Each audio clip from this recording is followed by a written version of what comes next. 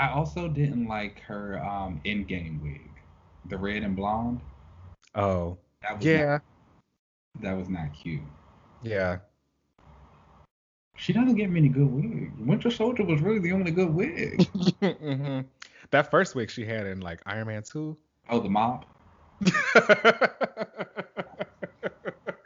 Yes, the red mop exactly. was not giving.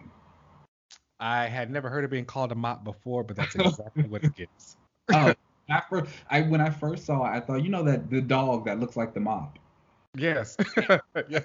Immediately what I thought of when I first saw the wig all those years ago. Like immediately, it was my first thought. Yeah. It It wasn't. never got too much better. Don't got to worry about that now. Did you like?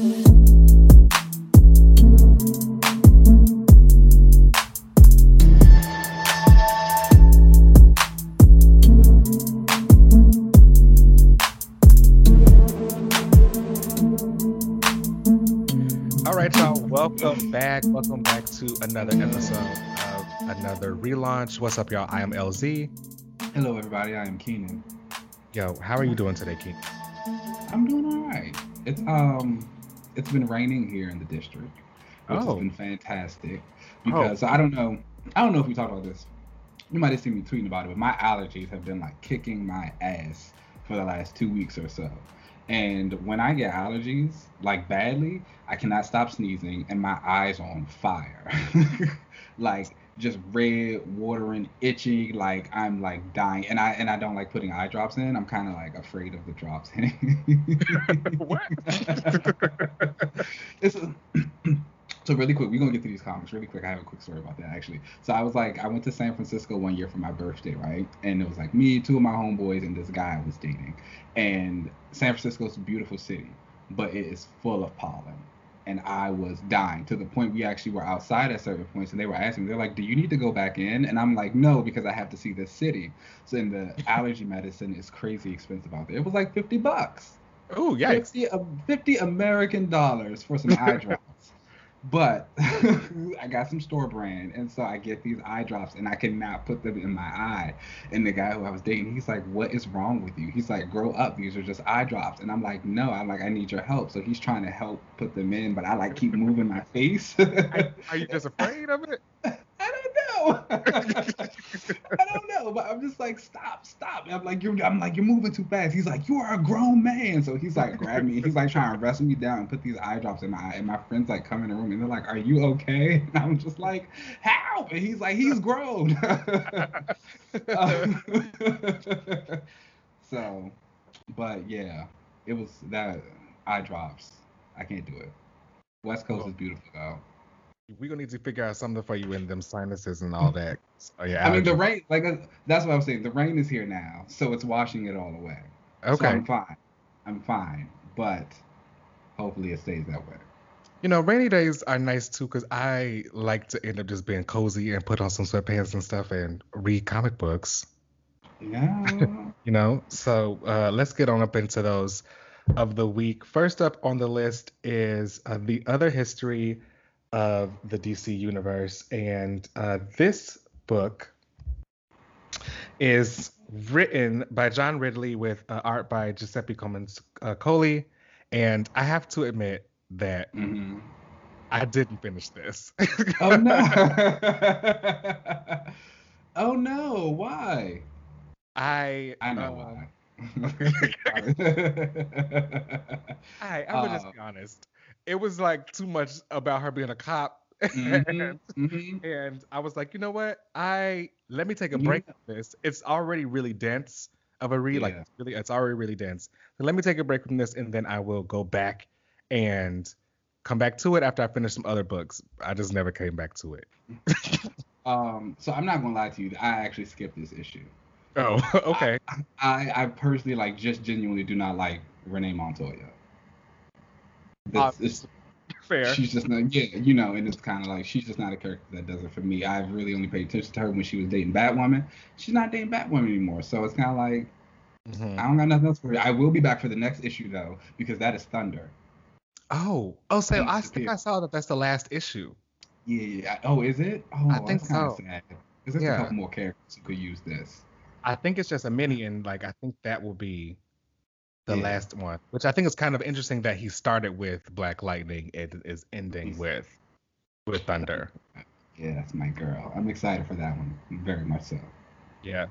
All right. So I mean, Well, I'm not kind of. I was about to say the parts that you read though. What would you rate it so far of what you saw?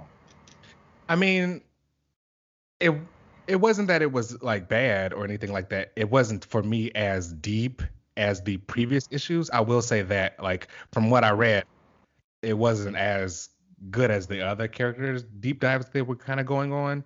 Okay. This one just really dives deep into Gotham and the crime and what it's like to just kind of want to be a police officer. And there were moments about her being a Catholic and like growing up Catholic, Mm-hmm. and specific, I think, like Latino and Latina, I'm sorry, and Mm-hmm. Catholic, and how that affected her with her sexuality, and Mm-hmm. how she really kind of faked the funk to appease her parents, and Mm-hmm. that part was kind of interesting. But other than that, like, I was like, once you move past that, she's just back to being a cop. yeah. And that's so I don't need none of that. So I yeah, feel that. yeah. Okay. All right. Well, moving right on. The next issue is Mr. Miracle: The Source of Freedom, #1, by Brandon Easton and Fico Asio. Okay. So I'm a big Mr. Miracle fan. I don't know if I've ever said that. I don't know if you know that. I Scott and Barbara. I knew you liked Barda, but I didn't know it also carried over to Scott. Scott is like Scott and Bart, excuse me, are like probably one of my top three favorite comic book couples of all time. And their stint during the Justice League International, where they were kind of like, it was basically a look into their home life, retired superheroes, but still having the superheroes. It's just really fun. They're fantastic. And so Shiloh is actually the second Mr. Miracle. However, he's always been around Scott and Barda. So, quick recap for those who don't know Shiloh.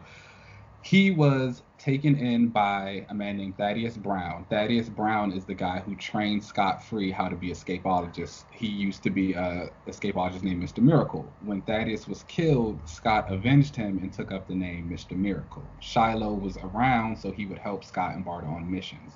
He found out because he was an orphan that he had a brother that he didn't know about, and then the brother was killed.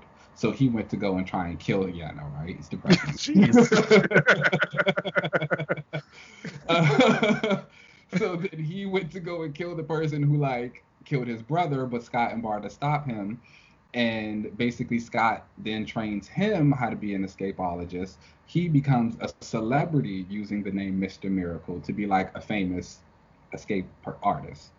And so we hit this issue here, and he's like still celebrity. The issue starts off, he is basically trying to escape from chains after he's just been dropped from like a space shuttle, and he's plummeting to Earth to try and save himself. And so he does this show, but he's meeting with his managers, and they're telling him how numbers are down, pay-per-view numbers are through the roof, but like people aren't buying the toys anymore. We're doing certain things. He meets a girl. He like asks her out on a date. So the commentary they were trying to make there. Right. The agent has to come to the girl he meets to tell her how Shiloh wants to take her on a date, but she has to like be ready to date a celebrity. And then they're also kind of dealing with this stuff of like, well, if you are going down in kind of popularity, how are we going to let people know who you are? And they say maybe we should reveal your mask, but then they talk about how do we want people to know that Mr. Miracle is a black guy? And so we start talking about kind of the race relations of just like everything that's been going on. There's some callbacks to say her name and I Can't Breathe and things in there. And he talks about, just do I want that pressure of being this black man as Mr. Miracle? The issue actually ends because someone has been basically slandering his name out in the public. They've been saying that he's a liar, that his act is stolen, he's a fraud. He does like an interview and they hack the systems and it shows Mr. Miracle is a fraud, his entire act is stolen. So when he gets to this place, he gets attacked. The guy who attacks him, he says, you're not the real Mr. Miracle. Everything that you know came from Scott Free. It belongs to me. I am the son of Scott and Barda. Oh, snap. Okay. Yeah, right? Oh, So I was like, okay. And so I'm pretty sure, I have to go back and read it, But in Tom King's Mr. Miracle series, Barda was pregnant. Oh, So oh yeah, I think I do remember seeing some panels or something like that yeah, on Twitter. Someone posted of her being like, "Oh, I'm pregnant," and Scott being like, "What?" yeah. So we got. So I don't know if we're like got some. We probably got some future stuff going on. So it should be exciting. I Okay. like it. I mean, I'm a Shiloh fan. I like Mr. Miracle. The sun thing really kind of threw me for a loop. I was not expecting that at all. So I'm gonna stick with it. 3 out of 5. The art is cool. I think the panels where he's escaping from the space shuttle and like his chains and some of that's really nice. His faces are a little off every now and again, Mm, but it's nothing like too bad. okay. All right, y'all. Well, check that out if you're fans of Mr. Miracle. Mhm. All right. Up next is Action Comics number 1031 by Philip Kennedy Johnson and Daniel Stemperi, with a Midnighter backup by Becky Cloonan and Michael Conrad, sorry, with Michael Avon Oming on art. I'm becoming a Superman fan. Whoa, hold on. Okay, that's actually not true. That's not true. Um, Hold on. Wait, I wait. am I'm becoming a fan of the world that Superman operates in. Okay. Okay, so if you remember at the end of the last issue, Mongol had some warships that were coming to Earth. Superman and John uh, beat the warships back, but Superman finds some people in one of the ships, and she speaks Kryptonian. So in this issue, they save the Kryptonians, quote unquote. They send the warships back, and then Superman and John take them to the fortress to kind of like hold them there and start figuring out what's going on. When Superman goes back to the ship that's been destroyed, it's at the bottom of the ocean, so he calls it the Atlanteans come in. Aquaman's there, Volko's there, Merc is there. It's fantastic. Daniel Okay. it looks beautiful. And so they basically tell Superman about how the ship is very old and raggedy. They're shocked that it even got to Earth, but they found this ruin stone in the ship's hold that's basically powering it, and they're saying this is something that is super powerful. We need to study it. It could actually help. So Superman's like, oh, I want to take it, and Volko's like, absolutely not.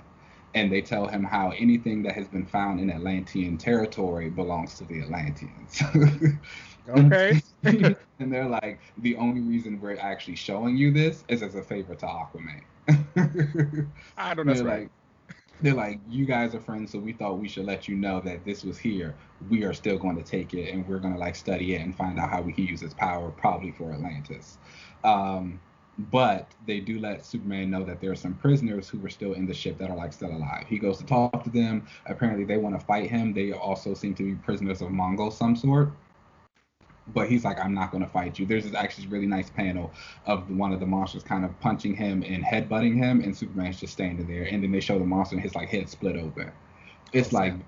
I was Okay. like, come on, Superman, non-violent, super strong man. You ain't got to do I-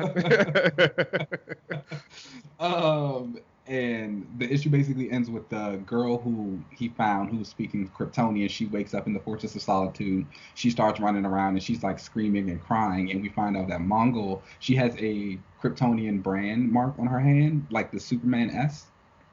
And we get a flashback to Mongol basically branding her and some of the other prisoners and telling them, I'm going to send you all to Earth to meet Superman so we can put my plan into motion. And then they show her like crying and she's anguished. It's really sad. Hmm. Beautiful to look at though. Like Daniel Stamper's art is fantastic. Like fantastic. Again, this is the guy who drew I think I say this every time. This is the guy who drew the Aquaman Future State issues with Jackson and Andy. Oh, those are pretty. Yeah, like what he brings to this. And of course, you still got the story of John kind of dealing with his future knowledge that Superman is supposed to die soon. And he's Mhm. like worried about that. He even says, he's like, you look shaken up about certain things. Superman's like, yeah, they're speaking Kryptonia. um, then there's also the backup, the Midnighter backup, which is what I really came to this book for. And All that is right. dealing with Midnighter from the future state future has come to the present to kill this guy whose tech he has in his brain. It's very complicated time Okay. travel. You know how I felt about it, but it's Moon Knight, Mid Moon Nighter. I keep doing that. It's Midnighter, And it's very good because I think it's one of the first times we've gotten a deeper look into Midnighter's head. He's kind of telling him, he's like, Apollo knows that something is wrong. You're once again doing this thing. You're like hiding from people. You're frustrated. You're trying to use violence to solve your issues. And Midnighter's like, no, this is just what I like to do. We'll get to the Apollo issue when it becomes an issue. Then by the end of the issue, Apollo's like, there's an issue. Wait, Apollo shows up? Yeah, he said they're like together. Oh, okay. Well, now I gotta probably jump in. Yeah, I mean, he's not doing too much. He just but staying around. Again, he can tell that something is going on with Midnighter, that he's hiding some secrets. Apollo even said that he's like, I can see you taking like a sudden interest in this guy. You're watching all these interviews with him. You're talking to yourself, like you're sneaking out at night. You're not talking to me. What's going on? And Midnighter's like, it's not the right time. Apollo's like, well, there needs to be a right time. Which I think you'll appreciate because you love that in a couple. But Midnight is kind of like, no, I'm still not going to do it, and he goes off. So it's a really nice story. I've never read too much by Becky Cloonan, but she always seems like she writes things that I would be interested in. She wrote Moon Knight for a little bit too. That's probably why I keep saying Moon Knighter. And Moon Knight stuff. I did. It was nice, and she has great art. Did she do Mother Panic? I feel like she did Mother Panic.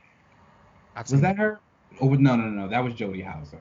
Jody Houser should come back to the books. Where is she at? What's she doing now? Those are good. Those are yeah, but they have similar styles to me, writing wise. Jody Houser and Becky Cloonan, so she's cool. It's good. It's Midnighter. What would you rate the book? 4 out of 5 for both. Okay. Good story, good art in both. I may start picking that up because Superman was kind of getting a little cosmic, and I'm liking that. So it is. But again, I'm also hoping all of this kind of leads to the Superman and the Authority book. That'll be nice. Oh yeah. All right, y'all, check that out if you're trying to get some Superman action. Up next is Robin #2 by Joshua Williamson and what's the artist on this?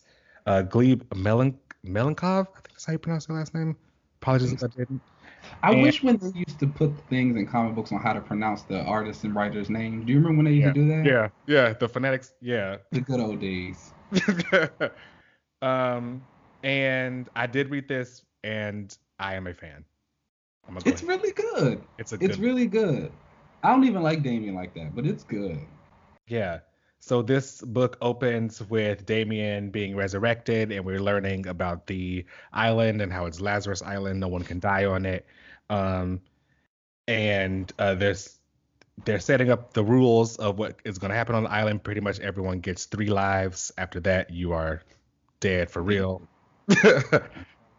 And I guess that was all Damian needed to hear because he got right to work and started killing everybody he saw. And yeah, I thought the action in this was great. I think this might turn me into a fan of Rose Wilson. You don't like Rose? It's not that I didn't like her. It's that I just never really read a lot of stuff with her in it. I'm about to say Rose is given. Okay, because if you got some suggestions, give it to me. Because I don't. I will. It's just, obviously Deathstroke runs, and I've liked her in it, but again, I just haven't read a lot of stuff with her in it. She was a big part of John's Titans run. Obviously, that's where she became like Ravager. She had a lot of stuff before that. The Priest Deathstroke run, had a good thing, but they've also kind of changed her personality throughout the different time jumps and crossovers and crises and things like that. Yeah. But she still kind of remains the same, that she's a badass. She's got precognitive abilities which come in handy a lot. I can never remember the book. I'm pretty sure it was a Titans issue, but they show her in a fight and she's getting flashes of what the enemy's about to do right before they do it, and so she stops. Like, she uses her powers like that. It's really dope. Okay. Yeah, I thought she was really dope in this, especially trying to get Damian to get his head out of his own ass, and she's I like a character with some common sense. Flatline is in this, and how did you feel about their relationship with Robin? Do you feel like there's something that could be budding between the two of them, or is it gonna be this whole like revenge or like we're frenemies thing? I think it's gonna be frenemies. Yeah, Maybe a I little bit of love in there. yeah. Robin needs a love interest, and I think Flatline was created specifically for this, Oh, wasn't she? okay. Yeah, I I think think she's so. a I had brand new never heard of her character. before this. I'm pretty sure I said she was a brand new character who's like created to be like his person or enemy or whatever for this issue. So she's fun. They're kids. We all know why I'm here. I know why you're. We all know why I'm here, and that is Mr. Connor Hawk. And he had a great showing in this. And he looked good. He looked good. I Yeah. am so excited. I can't wait. And I think so. This was issue 2. Williamson said on his Twitter, he was like, issue 3 is where Connor is like finally coming to life, and we're getting a Okay. bit of spotlight on him, and he joins the story more because he's supposed to be helping Robin, I guess, take down whoever is running the stuff. The island. Yeah. And we get that rundown of all the different players on the island, and some of them were kind of cool. But the last one told was, Connor, and he is the real one you want to be worried about. So I'm interested to see this. I have no like history of Connor outside of some of the things I've seen before. Yeah. Oh my gosh, we're gonna have to do a character panel on Connor Hawk. Oh my Yeah. gosh, I'm very excited because this is gonna force me to go back and read all of my Green Arrow. Nancy, don't make that face. I mean, Talking about the Green it's, Lantern. it's only one Green Lantern book that I've ever heard was good. You know what? Let's keep moving. We don't want to talk about that right now. What would you rate this book? I'll read this another 4 out of. Low-key, DC's kind of killing it with some of these books. Okay. They can't get a lot of things right organizationally, but when the talent gives, it gives. Yeah. I'm here for it. This is definitely a 4 out of 5 for me. I would give this a 3.5 out of 5. Okay. Really into it. Almost a 4, but I think I would like a little bit some of the designs on the characters I'm not that into, and some of the like art I wasn't that into. The art has a very specific style, but I like it. I'm really into it. I think it's super kinetic. All right. Up next is Heroes Reborn #4 by Jason Aaron, James and another additional story by Jason Aaron and Ed McGuinness.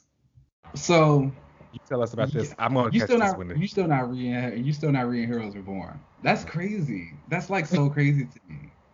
I'm not. It's like I'm gonna so catch good. it, like when it hits Marvel Unlimited.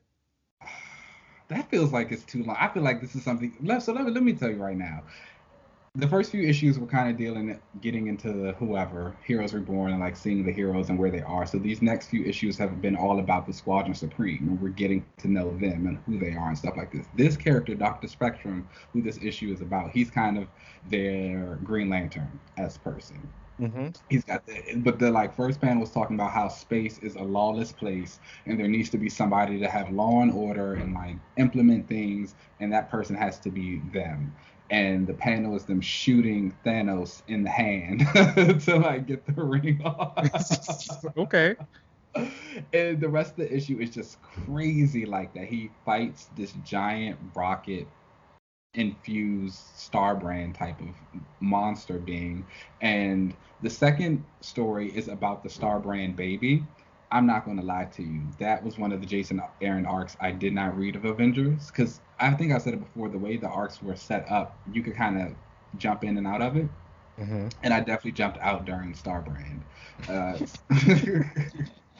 And so this is coming back. So I can't really tell you too much about what's going on, but there's a new girl. She is the Star Brand, and she is also in this Heroes Reborn universe. She was found by Groot and Rocket in space, so she was really sad when obviously Dr. Spectrum killed this giant rocket thing. And now they're out in space, but they get found by Okoye, who is a part of the intergalactic Wakandan whatever they've got going on in Black Panther. They're in space. And so Oh, okay. So that still is existing in Heroes Reborn. yes, that still exists in Heroes Reborn. And Okay. she finds Starbrand Baby. So that's where the issue ends. So it's like we got a lot of the same stuff. I wonder if they're gonna have Okoye join the Avengers. Post Heroes Reborn, or do you mean Yes. Okay. I mean, just in general, Okoye's kind of been getting up there. She has been. She's been appearing in a lot of things. She's been getting, I think she has a miniseries coming out I was within the gonna month. ask if I wouldn't be surprised if she did. She was in Taskmaster miniseries. Her name is jumping up there. Oh, big thing about Heroes Reborn, we also find out Coulson is pretty much in charge of everything. He's working with Mephisto. You know what? I think that's only funny because I like that Jason Aaron was like, I'm gonna just use Mephisto because why I mean, not? Mephisto's kind of been like doing a lot of stuff. So when Moon Knight was in the book for his Khonshu arc, Khonshu was trying to take over the world because they saw Mephisto doing something like horrible, and they were trying to like prevent it. That's So interesting. Mephisto's the big bad. And you Probably know all that WandaVision talk. WandaVision, Multiverse of Madness. You got to get all those people ready. Mm. If they're coming, Mephisto. It's gonna be I don't something. know how do you feel about Mephisto? I don't. he's I don't. he's kind of I don't know. I like Nightmare, the son, the one that's like has Nightmare's the fun. I like Nightmare. Mephisto's actually kind of fun because the time when he took his soul back from Scarlet Witch and took them kids back and was really sassy about it all, it was kind of funny. I don't know. Maybe I need. Oh wait, that's when he also kind of like possessed Wanda and she scratched off Wonder Man's penis, right? No, That's that was Cathan that possessed her. see, there's too many. I'm You over know, it. yeah, I know. she She a she crazy does a guy. lot of things. That but was back yeah. when they were trying to give her all that chaos magic, and she was no longer the girl that just made people slip. Oh. All All right, right. but So Mephisto. up next is Beta Ray Bill #3 by Daniel Warren Johnson. And who was on art for this? He's also doing the art. Oh, dope. Okay. Yeah. He's writing and drawing. It's fantastic. Like this is fantastic. I love Beta Ray Bill. Oh, I yeah. like. I like. And like this is just pure. So circling back at the end of that last issue, they have gone to this realm to try and find a new weapon for Beta Ray Bill so he can turn back into a human. He's gonna get Odin's power to do whatever it needs to do because he's stuck in like his horse form right now. But the realm has affected his ship Scuttlebutt, so Scuttlebutt now has this humanoid form.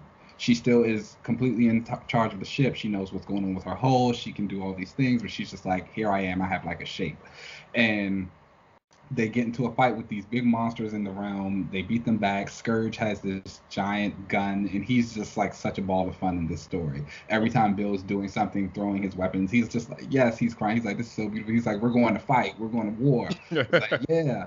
Scuttlebutt reveals that she has the ability to also now transform the ship. So it's no longer flying in space. She turns into like a battleship so they can float on this lava. But she tells the the lava is still affecting my hull, so I can't stay in this form for too long. So she turns into a submarine. They got to go through it to reach the like root of the of this planet, so they can find this new weapon for Bill. When they get there, there's this giant monster, and then the issue ends. But Dane Warren Johnson is killing it. It's very energetic. You get a lot of deep looks into Bill as a character. Him and Scuttlebutt kind of have a moment, and she's talking about, what's wrong with you? And he's telling her, I've never seen you like this. I'm a little uncomfortable. I've always just known you as my ship. And while like we were always talking, honestly, I didn't see you as a person. He's like, so now seeing you here and knowing that you kind of have this still form is freaking me out. I don't know what to do. And he's also just dealing with the fact of him kind of not being happy with himself. And Scuttlebutt even says something about that to him. She mentions, you're so down, but she shows him that she has recordings of all the interactions they've ever had. And she tells him, you're this great guy.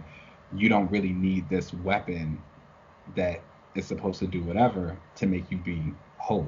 She actually makes him a weapon. Oh. It's fantastic. She makes him this new axe, and he's like freaking out over it. He's like, "Oh, it has battle attachments, and it can do this." She's like, "Yeah," and she's like, "We can turn back at any time. You finding this new weapon from Odin, almost getting yourself killed to prove a point, is not necessary." It's a nice moment. It's great Beta Ray Bill. Great Beta Ray Bill is amazing. Okay. Is he gonna be in a new Thor movie? I would not be surprised. I remember that there were rumors that people thought that that's who.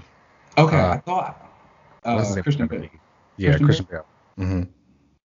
But I think he's Scourge, or what's the name of that villain's name?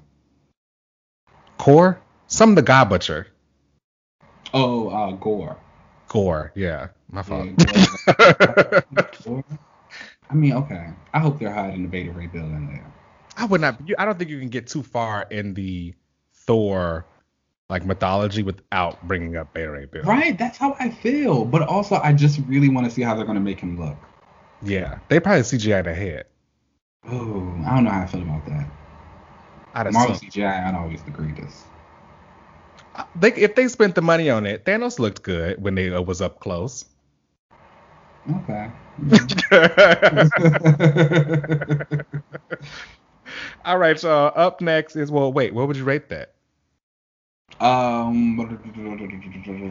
It's another 4 out of 5 for me. Okay. This is a hot week. All right, next up is New Mutants number 18 by Vita Ayala and Rod Reese, and I really liked this issue. You know, I was fairly critical of the issue in the previous issue, the one before the last one actually, where things kind of felt a little rocky and we kind of weren't really getting clear as far as the story elements that were kind of coming together. But I really enjoyed the last issue, and I really, really enjoyed this issue. I feel like Karma doesn't get a lot of attention or any kind of stories about her. That's true. They left her out of the movie. Exactly. Well, we don't want to talk about that movie anyway, because I mean, we don't, but we will when we talk about how they left Karma out. Of course, why would I would never watch it. I would never watch a Fox X-Men film. Yeah. That's when I know that like somebody has kidnapped you or something. Yeah, like I learned my lesson a long time ago. I have not seen a single movie since. What was that? I saw Apocalypse, but that was only because someone took me as a surprise, thinking I would enjoy it. So we like got there, and like as we were pulling up to the movie theater, I was like, oh, what are we here to see? I was like, I hope you ain't do what you do. So if I had my way, I wouldn't have seen the movie past. What was the one that had Blink in it? Days of Future Past. Boom. Yeah. That was probably the last one going anyway. Let's not turn this into a tangent on them. That's a whole other story. Anyway, yeah, I feel like Karma doesn't get a lot of attention. And I mean, obviously, considering that her story in this is following up on a story that I think started, back in the 80s?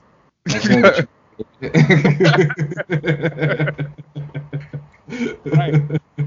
So this opens with Karma working in tandem with Mirage from Danny Moonstar. And how exactly did their I don't know. I just went with it. I assumed it was because of Danny's supposed to have empathic abilities, and then she creates illusions. So I feel like she was tapping into like the emotions and then creating an illusion or something like that. You know, I just went with it. I was not going to answer any questions. Maybe they made a circuit. I figured they made a circuit somehow. Is that what that was supposed to be? Maybe. I don't know. It was, like I said, it was an illusion to me. I just went with it. Whatever. But when we find out that basically Karma and her brother are intertwined together and can't be separated. They've tried all different types of psychics. Jean and Emma together tried to separate the two of them. That didn't work. Xavier, nothing could work. I do appreciate in a story where things like this are spelled out so that the people who are going to ask those inevitable questions can't ask those questions because of, why does she have... Obviously, the point of this is to see Karma go through the crucible and really, do that whole thing. But I'm sure people would ask, well, why did she have to go to the Crucible if you could have all these powerful psychics on there? So I appreciate that that this was like pretty much spelled out and on the page.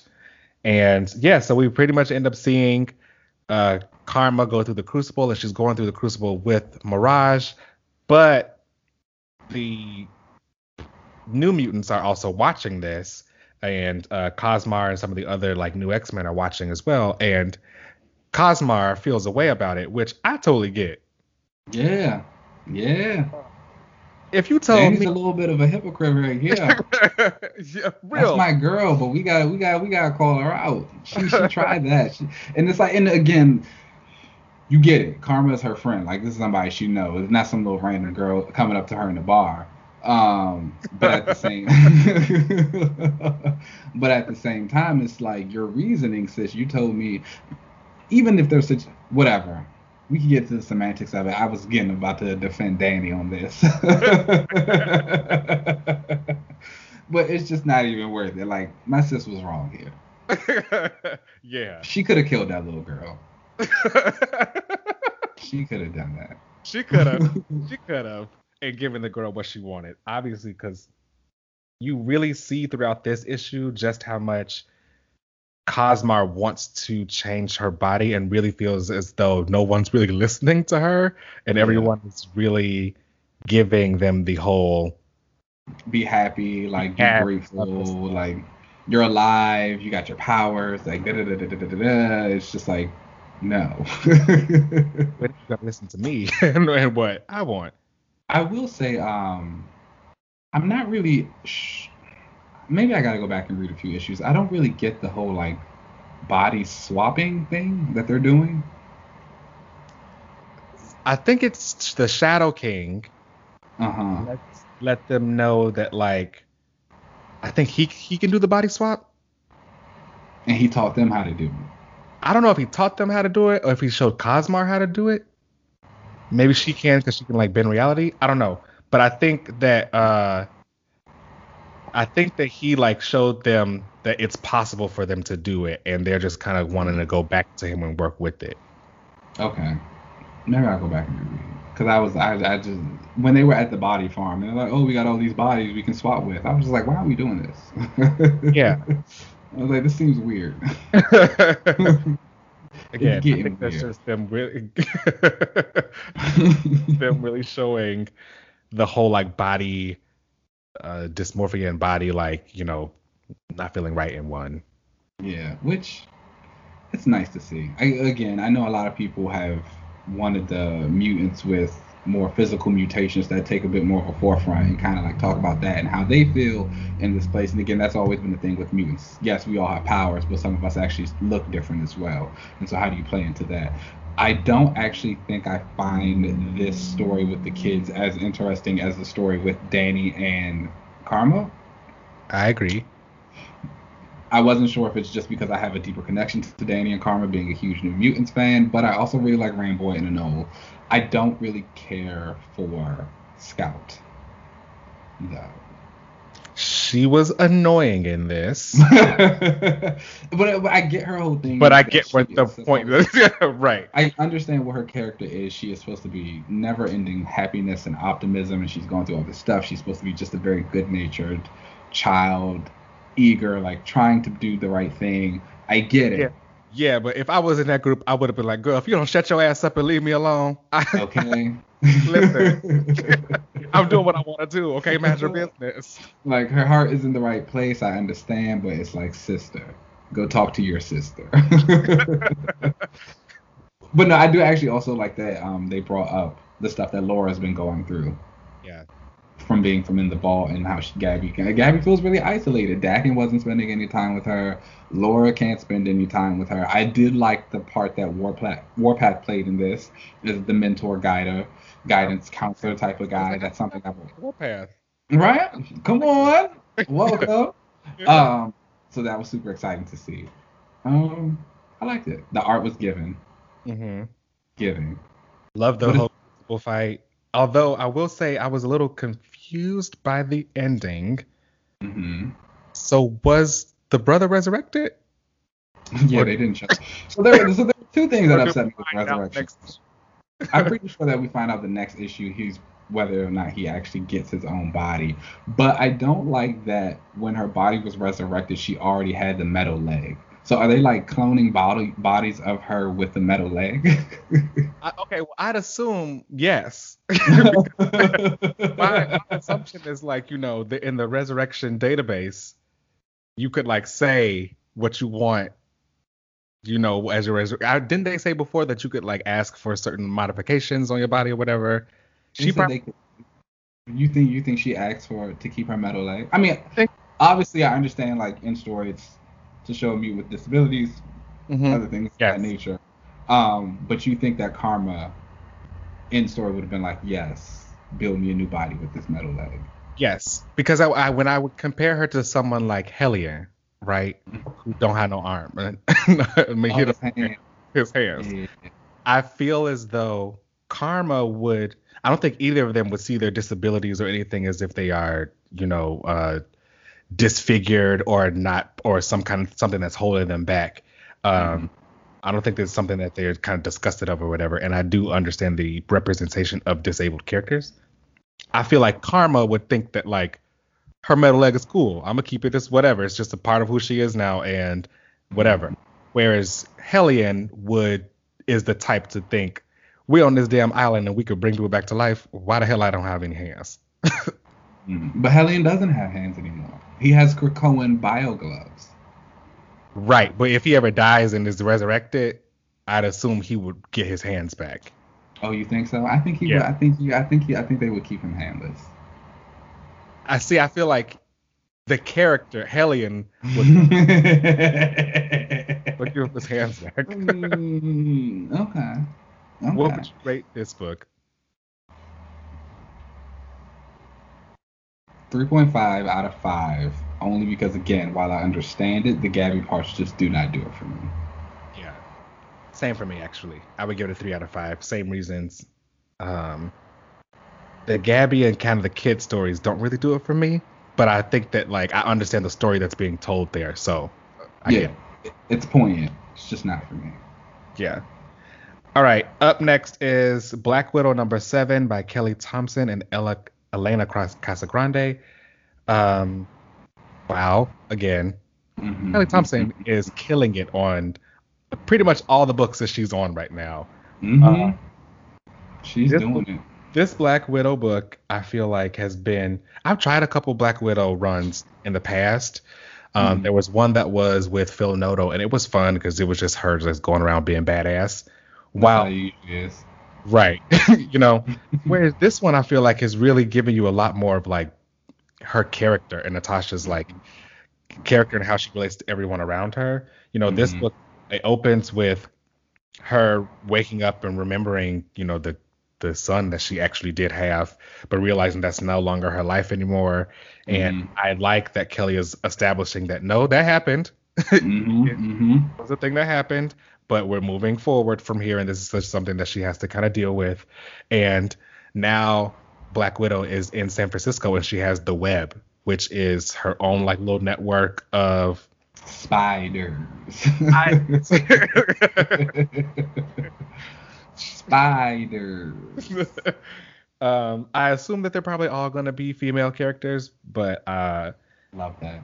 Right now, love that. Right, just Yelena is trying to basically recruit this young girl who Black Widow told her multiple times, we're not recruiting this girl off the street. And this girl is who they saved in the last issue from this character Apogee. And yeah, what did you think of Yelena in this? Oh, I loved it. Like I don't even have to let you finish. I've been waiting to talk about Yelena. I've been waiting. No, this was fantastic. And everybody knows I'm a huge Yelena fan, but Yelena has not been around in too many things, or when she is around, she's not around for a very long time. So she doesn't really get a lot of character development or time to dig deep into the agency. So I love that within just these few issues, we've probably gotten to know Yelena on a deeper level than we ever before. Even from little subtle things of her calling Natasha Natalia, And Nat kind of has the conversation with the girl, and she's like, "Oh, I think she calls me that because I don't seem as Russian as she wants me to be." You know, you get the loneliness. She's like, Natasha is the closest thing she has to a family, and it's like how she's dealing with that. I also love just the attitude she has of being no nonsense, and she's very much not dealing with any of Natasha's stuff. We are totally training this girl because she's already in it. You need to stop acting like this. I loved that moment. Black Widow was like, "No, we're not training her," and Yelena's like, "That's what you said." But what I'm going to do is I'm going to keep training this. Right.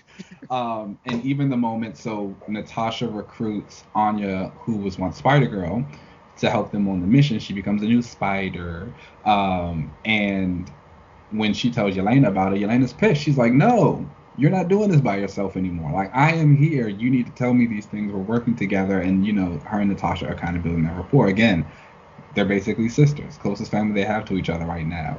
And so I feel like Kelly Thompson really wanted to write a Yelena solo, and so she just had to write Natasha because that's the only way you really get it. Yeah. And it's like, okay, I'll take that for now. Yeah. I actually like audibly laughed out loud when so later in this book they find from Spider-Girl the information that they were looking for because someone has been there's this like weird kind of cult thing going on. And I was going to say, when I got to this part, I was like, I know Keenan is loving this. Love a murder cult. Yeah. So they end up being like undercover in this murder cult, and like Black Widow pulls off her cloak, and they're in there kicking ass and stuff. And Yelena is one fighter. And you know, we'll probably talk about this a little later when I mention when we do the Civil War discussion. But I have to say, I love a moment where characters fight in tandem and they're like in sync with each other. Mm-hmm. And I got that last week with Nightwing and Tim Drake. This week, I got this with Black Widow and White Widow. Who loves to remind you that she is White Widow.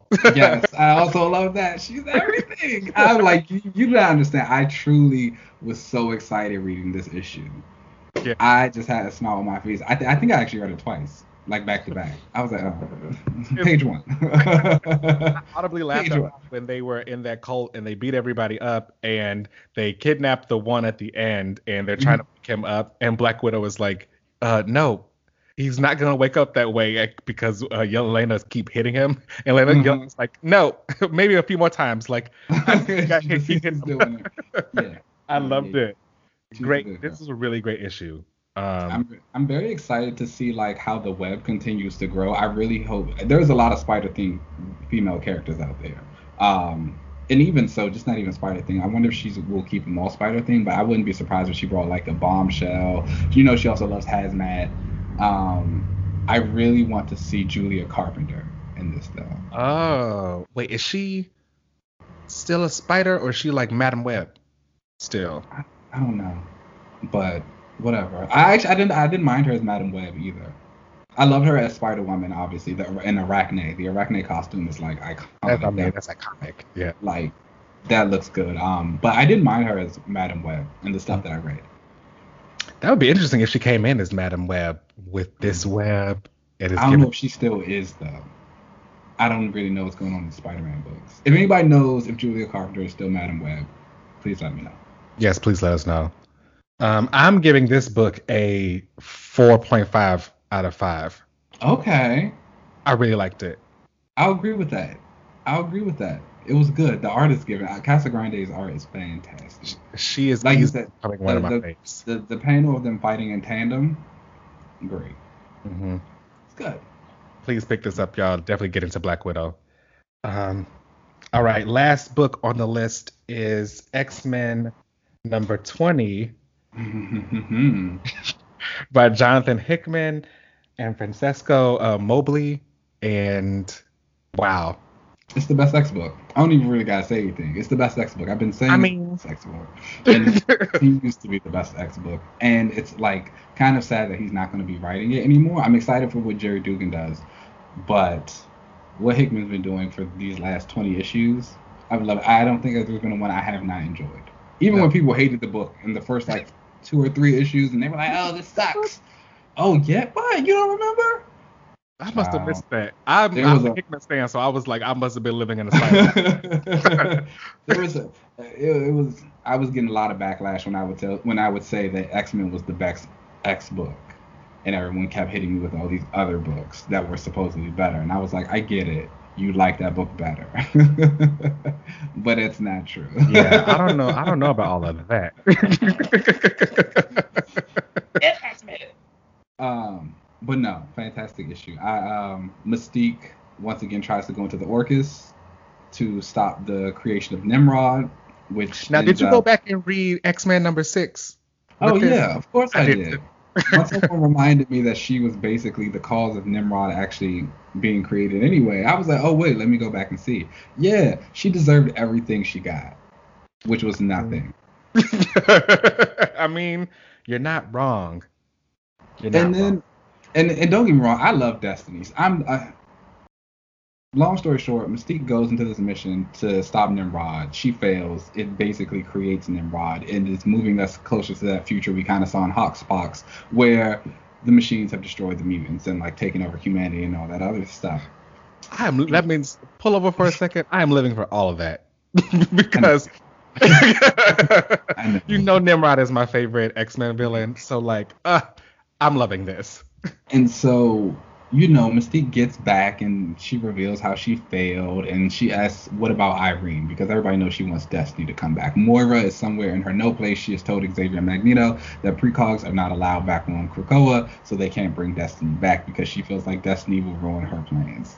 Which Destiny will probably help, if anything. I feel like I think that's what Moira kind of misses in that whole no precogs thing. When Destiny killed her, she was like actively working to stop the mutant gene. Mm-hmm. If she's not trying to do that anymore, why would Destiny try and kill her? Well, do we know if she's not trying to do that anymore? Exactly. We trusted. So Destiny does need to come back. However, I do not want Mystique to be happy.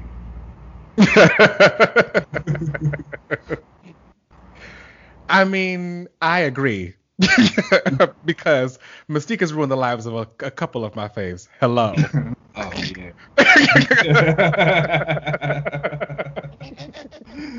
Hello. So she's getting exactly what she deserves. You know, and I get it. Krakoa is all about second chances and like forgiving past sins and blah, blah, blah. But the thing is, and I think about a couple of these mutants on Krakoa right now, they are bad. They came onto the island and we forgave the sins. Yes. They have now committed new ones. That's right. So I don't feel as though I have to apply the whole forgiving of sins to characters like Mystique, because again, if Mystique would have done what she was supposed to do on that very first mission in issue 6, instead of doing her own self-serving needs like she always does, then we wouldn't have this issue. But no, she continues to play her own game and play her own rules. So bad things happen to you, and I do not feel bad about it. I mean, just like Shaw, when something bad happens to him, I will not feel bad for him. Shadow King. I'll feel bad for Shadow King. I like Shadow King. But but if you're doing bad things, yes. Okay, you got your amnesty. You pissed it away. Now you can go in the pit. I mean, I'd hate to not provide a different point of view. But it is what it is. I completely agree. You know, if the mission was for you to do A, and you did not do A, what do you think is going to happen? If we told you to do A in order to get B, but you didn't do A, why do you think you were supposed to still give you B? You did Q. For whatever reason. Just because. And who knows? Maybe if you would have did the right thing, things would have worked out in your favor. Maybe Irene could come back one day. So at the end of the issue, of course, we go and we see Magneto and Charles talk to Moira, and they're like, Mystique failed, Nimrod's online, but we also see that she has Destiny's Diaries, which love those. Ooh. Destiny's Diaries Destiny's Diaries actually brings about some of my favorite stories. Blinded by the Light, Extreme X-Men by Claremont. I guess those are the only two that are coming to my mind right now, but I love them. I think they're great. I I think love that's that. how there was a connection between Gambit and Sinister. Was that in the diary? I think that Sinister used Gambit. He like got Gambit to try to steal the diaries. Someone could fact check me on this, but I almost want to say that that is how he got his like cloak, like how Gambit got his whole thing of like being like a thief. He was contracted out to steal the diaries for Sinister. No. If there's a Somebody game check that. Let me fan know. who knows this. I just feel like that's some random trivia that I know, but like Okay. somebody fact check me on that. Okay. Um, so yeah, I don't think Mystique deserves. It is what it is, girl. Oh wow. Oh well. Loser. Yeah. I'm excited No. for that next council meeting because I know Exodus is gonna be like, I'm I sorry, girl. I do hope Universal they secret. I do hope they bring Rogue into the story somehow. I would like to see her in Mm. Destiny. Or just her ask about Destiny. I really like the Necrosha issue tie-in that was in Legacy. And she saw Destiny's like body and they had a moment. Whatever. Like I would expect I don't know. Maybe it'll happen in X-Men. Rogue hasn't been talking too much. No, that's not what she is usually there for. She's nostalgia queen. I think that I I I may not like Rogue that much, but Oh, really? but I do think that she should definitely be involved in this story. It would be nice to see her be the one to kind of call out Mystique. Like, why Mm-hmm. weren't you doing the right thing to how to get Destiny back? They told you how to get it back. Why wouldn't you do the right thing? I feel like that voice should be Rogue. Mm-hmm. I can So agree I with think that. that she would be the one to want to get Destiny back as well and do the. Mm-hmm. But I don't know. I don't know why Have they her aren't mom back. back. Yeah. Mm, Yeah, let her have her mama's back. All right. This issue for me, I would give it a 4.5 out of 5. agreed. Actually, I would give this a 5 out of 5. The humiliation of Mystique really, really excites me. I don't, and let me say this: I don't dislike Mystique. I think that that's not true. That I don't like Mystique. However, I understand the purpose she serves, Yes. and I understand how she is important to stories. However, she is not a character I enjoy, like her personality, her motivations, how she acts and things. Like if I was a hero in the Marvel universe, I would not get along with her. And so watching her fail, chef's kiss. Yeah, it's not that I dislike Mystique, like kind of like you said. I don't mind her. I understand the villainous role that she's supposed to play. But at the same time, girl, you are playing villainous roles. You Mm-hmm. you reap what you sow. She's a failure though. Mystique's kind of a failure. We should get into that. I think the only thing She she's really ruined ever Rogue. She success. literally ruined Rogue's life. I think the only thing she's ever successfully done was maybe kill Graydon Creed, or was it Senator Kelly? She killed Senator Kelly, right? Yeah. Yeah, she Yeah, did. when she killed Senator, I said Graydon Creed. When she killed Senator Kelly, I think that was the only like successful thing she did. Yeah. She's not really I mean, succeeded. she wanted to succeed in killing Carol. And what happened? She's still alive. And you ruined Rogue's life. So where did you succeed at, girl? she abandoned Nightcrawler. She's not a good person. Like she's just like not a good person. Like, Yeah. and I think that's the thing about Mystique. Like, you can like Mystique all you like. She's evil. That's good. No, that's fine. Like every character doesn't have to be a good person, but I also don't have to like everyone. Mm-hmm. That's why she failed. Still a great issue, y'all, and I guess Inferno is coming. Inferno is coming. Do you think that Maddie will be involved in this Inferno? Oh, let's hope not. I didn't tell you. I've kind of had a change of heart about Maddie. I don't know if we have like time to talk about that. We'll talk about it another day. But Okay. I have some feelings about Maddie and Jean Oh. that have shifted Oh. over the last few months. And it really came to a head when I saw Inferno was coming in fall. And I thought, and everybody was like, oh my God, Madeline's coming back. And I was like, Ooh, is have that I just had some me? influence on you? Okay. I think you might have actually. Okay. I think you might Okay. have actually. Let's talk about it. Let's I talk thought about it real about that. quick. What is it? Um, so when it comes to Jean versus Maddie, I am pro Jean. However, when it comes to Maddie versus Scott, I am pro Maddie. So I am okay with Maddie being around if it actually has some type of effect or we see some type of conversation or something with Scott. I do not think that Jean has to do anything with Madeline ever again because Jean does not owe her that. Because honestly, in the context of it, Maddie, like, I think a lot of the hype for Maddie is kind of overwrought. um, I was going back and reading a lot of stories with her, and they're not that great. And the characters that are supposed to be Maddie become very confusing because they're either like clones or they're from some type of parallel universe. It's never actually Maddie. Mm-hmm. And so we're just getting all of these different versions. And I was like, oh, this isn't even the same woman. She's not that interesting, honestly. Her entire existence is to be mad at Jean and Scott or have a weird incestuous relationship with her son from a different dimension. It's just it's not given. She's not. Didn't the girl. Creators just say that they really only made her for nothing? Like she's not a real character. Yeah, I knew you was gonna bring that up. Yeah, they did say that. Yeah, it's just she just what did she do? Like she's the Goblin Queen. It's just like okay, she comes to lose. She's bad bitch Jean. That's why they like her. Yeah, and it's just like it's not given.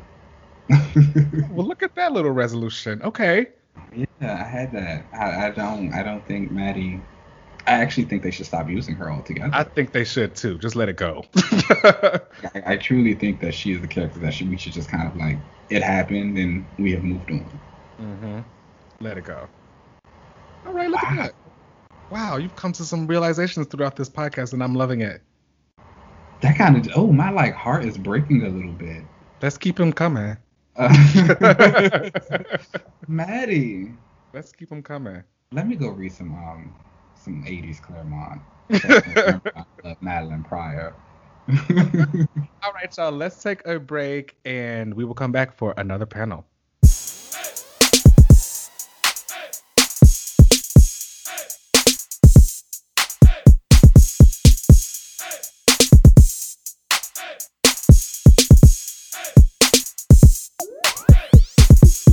Hello, everybody. We are back, and welcome to another panel. Today, so I don't know if you saw Ranvy's tweet about he's going to have an announcement coming out next week with Marvel and something with Al Ewing.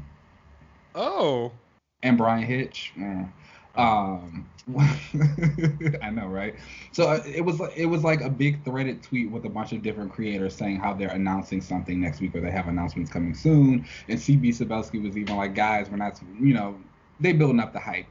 Okay. But you know how you have been talking about Ewing and Cosmic and how you think he's building his own Annihilation event. Mm-hmm. I am theorizing that all those creators are going to be like miniseries or spin-offs of whatever his big cosmic event is going to be. That's my theory. That would be wild. I mean, I could be completely wrong. However, that's my hope. I mean, it's just I don't know what else Al Ewing could be doing. I mean he's doing pretty a lot. Much got all the keys to the cosmic side of Marvel right now. So like that makes sense. He's got his hands in a lot of different pots, but the cosmic one has kind of been the one he has been building most consistently throughout a lot of his career in Marvel. And so once Ranvy said that, I was like, oh yeah, I'm about to be in here. But it just got me thinking about cosmic in general. I've kind of come to terms with how Star-Lord is one of my favorite characters. I like Blue Marvel a lot, who plays in that cosmic field sometimes. But you are the cosmic guy. Yes, that is your world. Those are your characters. So I wanted to kind of talk to you, especially if this is coming and we do have, even if it's not, I just want to be ready. For what you think makes like good cosmic events, what draws you to the cosmic world. We're just gonna talk about space in general. It doesn't have to be Marvel, it can be DC, it can be whoever. We're just talking about space. Yes. No. Okay, so like with me and cosmic stories, I think like I've always been drawn into them as a kid because I've just always loved like big exploration and big expansion and world building and stuff. Mm-hmm. And as a kid, I was obviously really put on to Star Wars. My dad was a huge fan, is a huge fan, and he put me onto that so as a kid. So like I ended up becoming a big fan as well. And I've always just really loved the like expansiveness of it all. Hmm. Out in space is limitless. Like there's literally infinite amount of planets that you can go to, so many different Hmm. types of stories that you could tell with different types of backdrops. I've always just really loved just how big it is, Yeah. and any place that you can kind of really go. You could explore any kind of corner out there. So when it comes to your space stories, do you like the space stories that, because you talk about all the infinite planets and things like that. I think you can kind of do it one of two ways. Do you prefer stories where they're actually visiting the planets and like still kind of being boots on the ground, or do you like space stories where they are in space, like we're in the stars, we see the ships, we're kind of getting it from that POV? I like it to be a mix of both, Okay. and I don't like it if it is one or the other. Okay. If, so, yeah, I know that sounds like I'm saying I like it in the middle of the road, but like that is true. That's kind of true. That's what it is. I Yeah. like it. I don't like it to be either one of those. I Yeah. would prefer it if it's both. Okay. Um, I do like to see just kind of the spacey ships and stuff out there, and we're seeing all of that. If there's like a citadel or like some kind of central location for everything to kind of work out of. But then I also like for the characters and all that to still be able to go on to these different planets and stuff and explore all these different locations. Mhm. Okay. Who are your like favorite cosmic heroes? Obviously, Captain Marvel. Well, Carol's on the ground a lot though. Yeah, so that's what I think. Like, I consider myself a cosmic guy, but like I like them to be like cosmic and cosmic adjacent. Like Okay. She's I would she's say like cosmic adjacent for sure. cosmic adjacent. I would say like most of my favorites are somewhere in that cosmic adjacent side Hmm. to cosmic. My favorite DC character is Green Lantern. Yeah. Um, so that's I don't know how more cosmic you can get. He's right there. He's in it. He is it. So, yeah, I think like Captain Marvel is one that she's more cosmic adjacent. And I think that the reason she ends up even going cosmic is how much power she has. That's one thing I love about space is people can be powerful out there. You're not limited you're not limited to like what is kind of the standards on Earth. Yeah. You can be as powerful as you want to be out there because who knows how what other species can take or and all that kind of stuff. So Yeah. I I've always enjoyed that part of it. Now I don't like it when it gets to be too much, but that's kind of the benefit of space since it's so expansive. Then you still have to have like clear definitions of things because Mhm. of How just how yeah. it's yeah. Um. Do you would you prefer Carol to start having more kind of full cosmic adventures, or do you kind of like how she stays adjacent? I think she probably should have more cosmic adventures, Hmm. honestly, um, because I feel like she ends up going out into space, but like they don't do too much while she's out there. She's Okay. had a few like cosmic stories, and she's like literally the intro on the in the movie where she's on that planet Tarfa was Hmm. in the comics that Kelly Sue DeConnick wrote, where Okay. she went to this planet and she kind of rescued it and helped the refugees. But then like usually I don't know if it's because of sales or interest or something, but people end up wanting her to come back to Earth, so she ends up usually coming back. Hmm. I I think that can she see that. would go to space a little bit more versus someone like Green Lantern, who I wish that he would actually come down to Earth a lot, Hmm. a few more times. I think that, or at least maybe not Earth. It doesn't have to be Earth, but just But just a planet. a planet. Yeah. I feel like with I feel like that makes sense with him because with John and the Green Lanterns, they feel a little bit more exploratory. Hmm. So, and if they're supposed to be space cops, they should kind of be going to these planets in space to see what they need to stop. Right. Cops Open aren't stop. really effective. Yeah. Would you appreciate a defund the Green Lantern Corps storyline? Is that Absolutely. something that happens? I'm sure there is one. I was gonna say, is there something like that for them? Yeah, there's definitely been stuff like that with them where they've been trying to be taken down. Most planets aren't always with the whole thing. If we'd have to do a rewatch of the Justice League versus the Fatal Five, because even in that movie, at some point, one of the villains is like he calls them the Green Fascist Corps.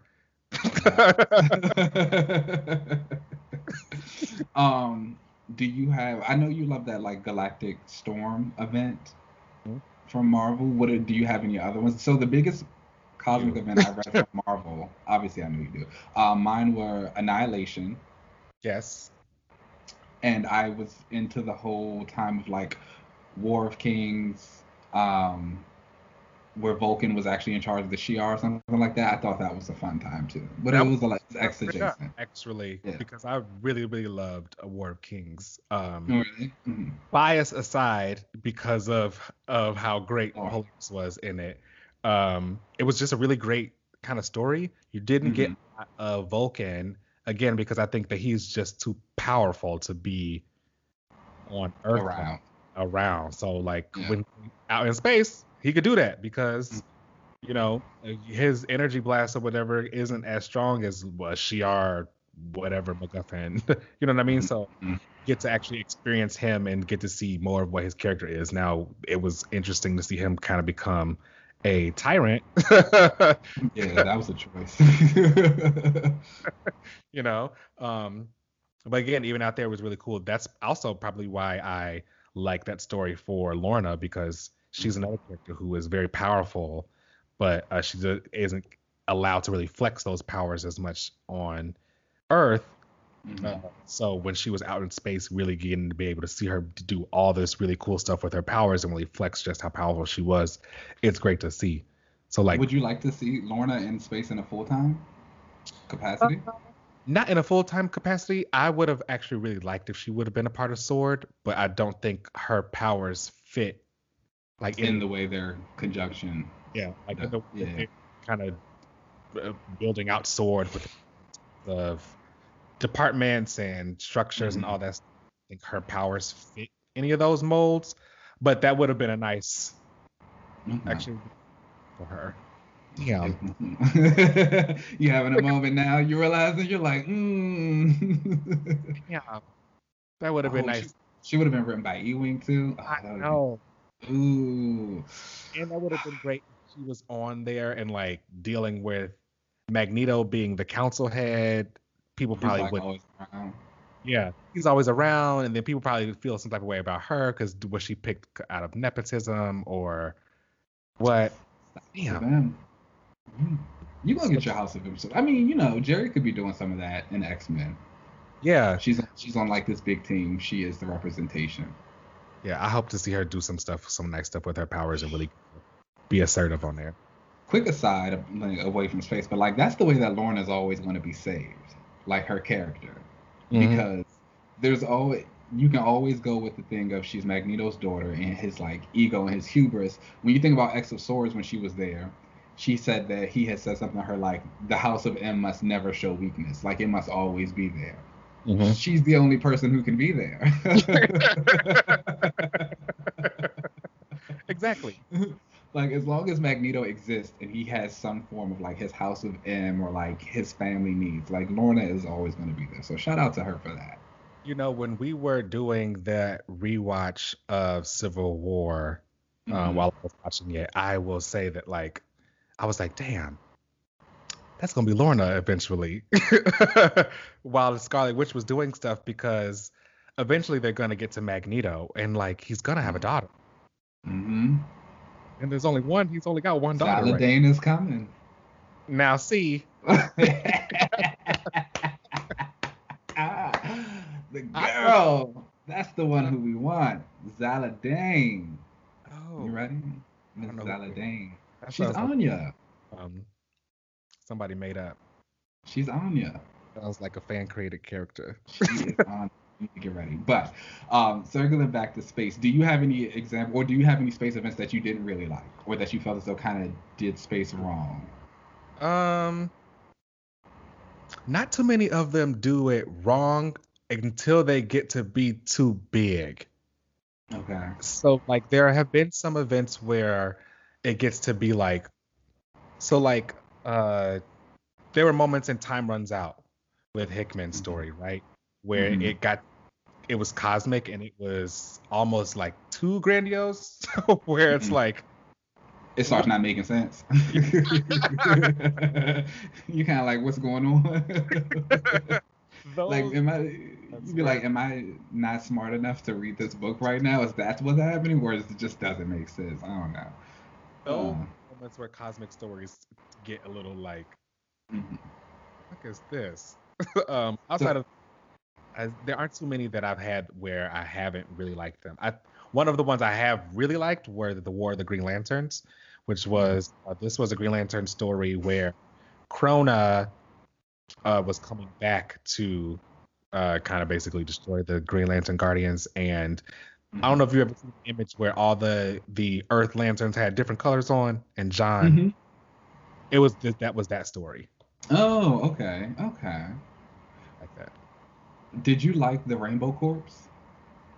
Oh yeah, for sure. That's was another thing. Again, just emphasizing the whole expansiveness of it all, where you like start to add more elements to stuff. I actually really enjoyed all of the different colors that were added to the Green Lanterns and adding to their mythology. Okay. Who was your favorite? Is it still like green, or did you have like a preference of your? That's a good question because it's changed a few times. Okay. I used to really like Hope.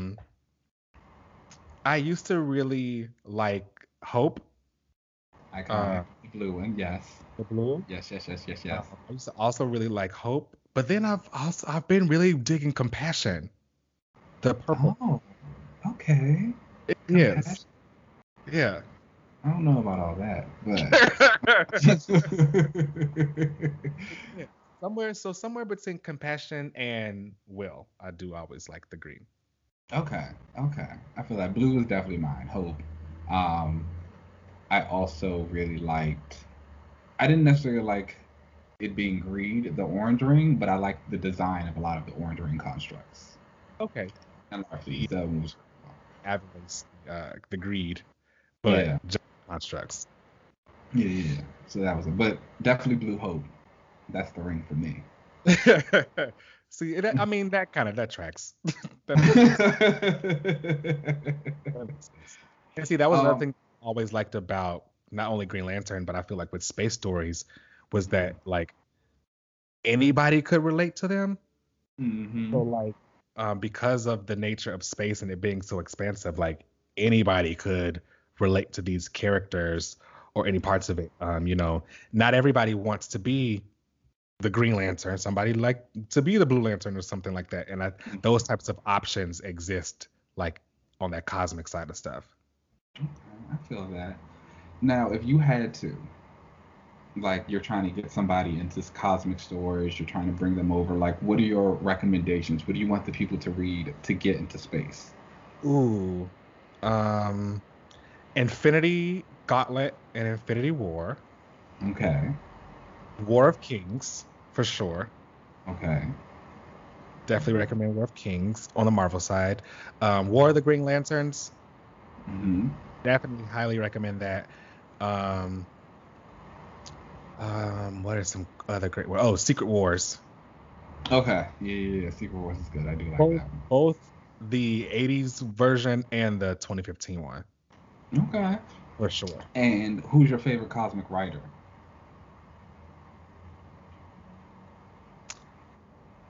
At the moment, it's Ewing. Oh, okay. Oh, yay! At the moment, it's actually Ewing. He's been really crafting like some great cosmic stories, especially with the way that he knows that space is so big. That means lots of things can be happening all at the same time. So his sword issues, like where we got in and we opened the book and that Snark War was going on, like that is something that is very cosmic because somebody is always trying to take over some other planet. That's just is what it is out in space. So I appreciate that he was like, this is just another sector of space and things are kind of happening. I like when things are kind of like that going on. He's also been building up the Guardians like no other, in my opinion. I love a large team with a rotating cast, and that's exactly what this is out in space. Where you get all different types of flavors of characters and personalities, and they're all kind of mixed and talking with each other, different types of power sets and all that stuff. So I would definitely say Ewing. I'm excited for whatever he's got building up towards for this Annihilation war. Do you hope Carol's involved? I think yes. Yes. I almost said no, but I was like, let me not lie. Yes. I mean, even his Carol I thought was perfect in Empire. If you remember when there was someone. Okay, well, there was someone who was watching her like talk about the plan or whatever, and he was like, "Oh, there she goes. She's got that look on her face, which is she knows that she's right, and she knows that she's got the power to do it." And I was like, "Oh, he gets her." So like I think, but that just probably is just a tribute to his writing of just really knowing these kind of characters. He's that guy. He's got it. There have been rumors that he was going to be using Storm in this Annihilation War, amongst all the like cosmic sides of fandom. That would be. I mean, Storm's been playing this space a lot. I know Coates was using her in that Black Panther run, and she was using her powers out in there and like merging with air systems and energy patterns. It was intense. She's powerful. Okay, that's what I mean. That's what I mean. When you doing stuff like that, just go to space. That's what I think today. That's what she's about to do. So, make it your wish. Well, all right. So that was the panel. I just want to talk about Cosmic, get into the head a little bit. Get myself a little bit more excited for whatever Ewing is doing with these guys because Ran V's coming, and I don't know, Ran V and Al Ewing. I mean, Brian Hitch is like the monkey's paw, though. I know you don't come up to the cosmic side too much, I like Star-Lord and Blue Marvel. Those two. Yeah, and I like I like Star-Lord and Blue Marvel. I'm gonna get more some more cosmic stuff. You should read some of those things that I listed. I think you might. I like the Guardians. I've read a couple of Guardians runs, like Dan and Abnett when they were writing the Guardians. I really enjoyed that run. Bug, Death Cry. It was mostly for Star-Lord though. See, I even love I'm thinking on the DC side, their cosmic stuff for me sometimes gets too big. I think that's why I haven't liked their bigger cosmic stuff because it gets to be like world ending. But I do appreciate this stuff. Like I'm a big Legion of Superheroes fan. And I did want to say this really quickly that I do like in space that they acknowledge those world ending events. So like in Legion of Superheroes and most cosmic kind of stories, when like planets end or like the universe is collapsing on itself, time out there exists like linearly. So if something happens, they acknowledge it. So like when the crisis happened, the Legion of Superheroes would be like, oh yeah, the Great Crisis, like it was a thing that happened. Whereas back on Earth and all that kind of stuff, I feel like it's always like a secret or people have their memories erased after the universe restarted or whatever. They do love to erase some memories at DC. Right. It's like your Earth got restarted, but everything out here was fine. That is a nice little thing. Yeah, I do like that. I like the Dark Stars at DC. Of course you do. John Stewart was a Dark Star. Yes, I do. It was his Donna Troy was also one. Oh, okay. Yeah, we got the people. Okay, well, let's go ahead and take a little break, and then we'll come back for another rewatch. Civil War.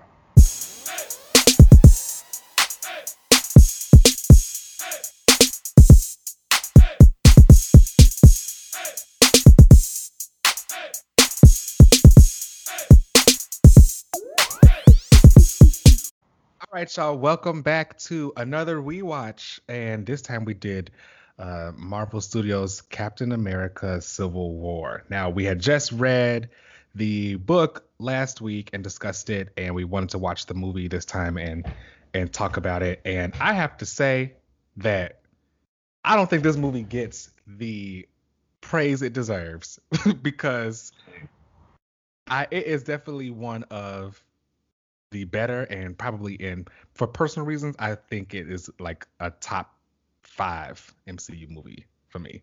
Okay. I feel like I don't disagree with that. Oh, okay. Yeah. Okay. But it's also Captain America. I think Captain America has had the best line of movies in the entire MCU. Yeah, for sure. I think even I've gone back and rewatched First Avenger, and that still holds up pretty well. But it's like when you go from that, you got Winter Soldier, Civil War, like that's a trilogy. And I think Civil War is. When you were saying like, oh, you don't think it gets the recognition? No, I actually think it gets all of it. But I think it's okay, good. I think it's third recognition. Good. I feel like I never see people really going up for it the way that they do other movies in the MCU. But I feel like this movie is really good and one of the better MCU films. I think you get the first gets a lot because it's the first. I think Age of Ultron gets a lot because people like hate it, and I think War, where you could say I guess it doesn't get up because it doesn't really feel necessarily like it's not an Avengers movie, even though it kind of feels like one. You know what I'm saying? Yeah. Like Captain America. So I feel like when people talk about it, they talk about it in the sense of Captain America movies, but not in Avengers as a whole. Yeah. But which is fair. like Cap and Bucky beating Iron Man up, iconic. Listen, earlier in the episode, I talked about how I like characters fighting in tandem.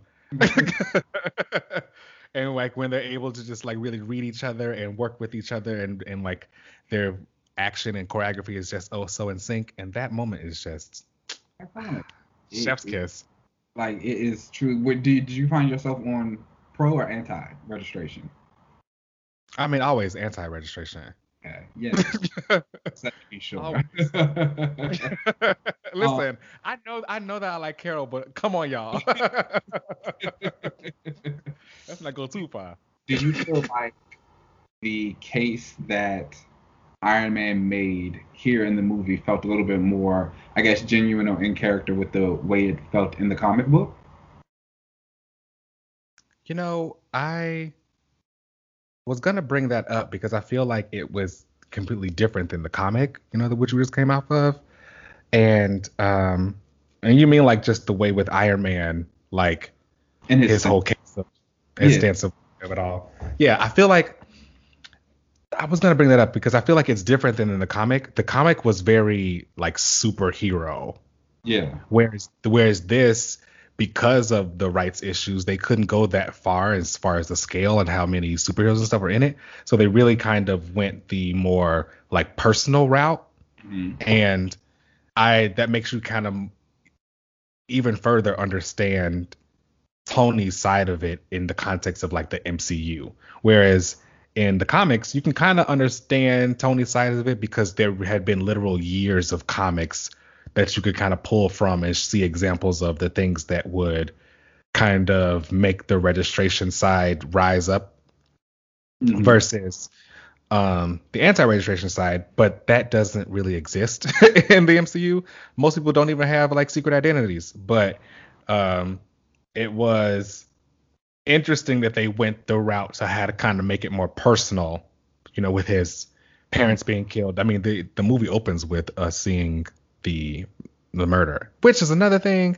I feel like this movie is another example of people kind of not giving the MCU the credit I think that it deserves, because I'm not an MCU stan, but I'm gonna give you your due when you deserve it. Mm-hmm. And I feel like people always try to say that the MCU was like cookie cutter and popcorn flicks and for kids, but like there's a lot of murders that happen in this movie that they don't shy away from showing you. Yeah. And I think that this film has a lot more like adult tones into it than people give you credit for. Yeah, I mean, I agree with that. I think a lot of MCU properties actually kind of have that same example of not really seeming like it's for kids, or there's a deeper meaning into it. Yes, it's colorful. Yes, it's playful. Yes, there are some of them that are very much popcorn type flicks, but there's always still that story in there that is supposed to delve deeper. Again, Falcon and Winter Soldier was the same way. Sam was definitely running around killing people in that movie. Like missiles are hitting helicopters, people are dying, and I think we kind of it gets glossed over because again that was even a problem that the show had where it quickly goes back to a humorous tone, or they start joking about something and sometimes it takes the weight off of that, but the weight is still fully there. I think you just have to accept that you still want to be a little happy at the end of it all. Yeah. So I liked the way that they kind of changed his stance from the comic and how they kind of presented it in the film. I mean, I'm still was Team Cap though. Everyone should be. That's just the way it is. What it is. And this was Black Panther's first showing too. I mean, wow. Talk about an intro. And I would say like if Black Panther was like this in the comic books, I would probably be a fan. Me too. He would be interesting. Get it? Okay. Interesting. He served in this.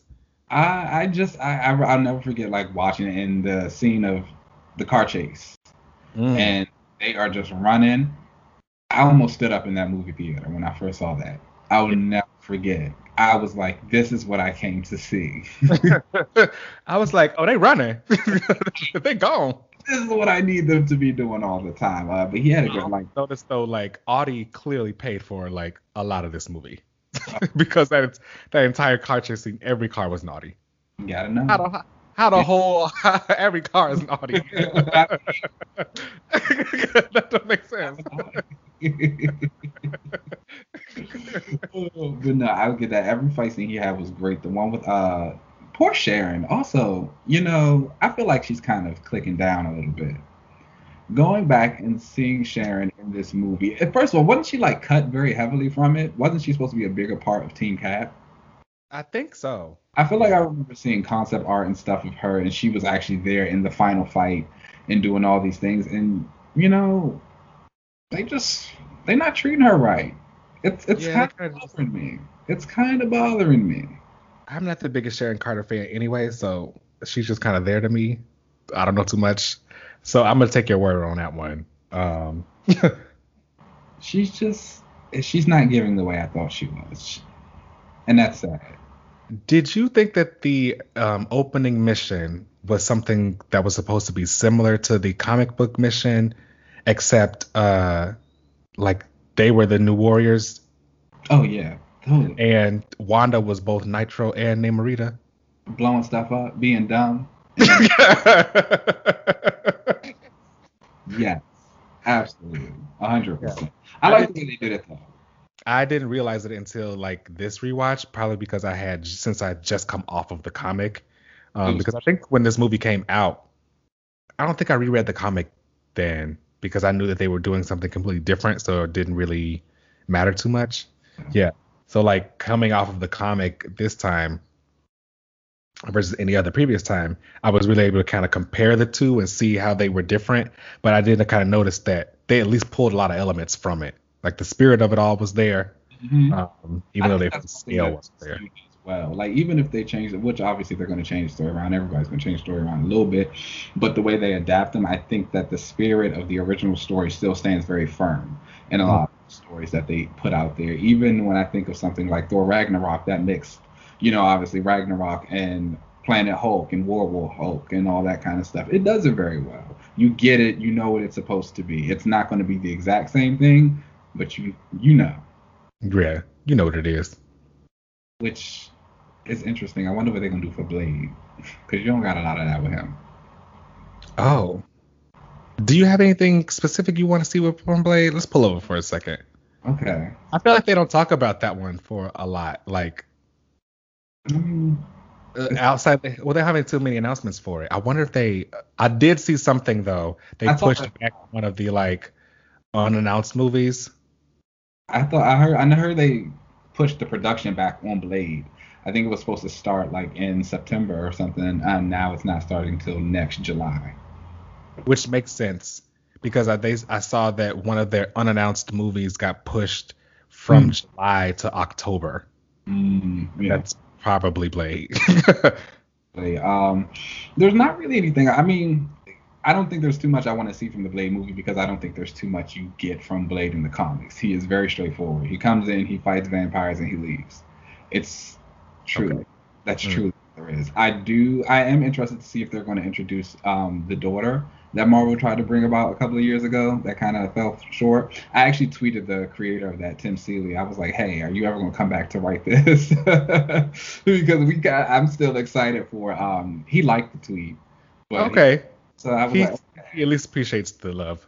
Yeah. Obviously, Jason Aaron's been using Blade a lot in his Avengers run, and he's been great there. But again, he's just doing what he does. He comes in, he's the cool guy. He's killing vampires. He's fighting. He's making some friends with like Man-Thing and stuff. But there's not too much there. So I kind of think he'll make a cameo in an Avengers movie, or do you think they'll probably keep him to be in the solo thing?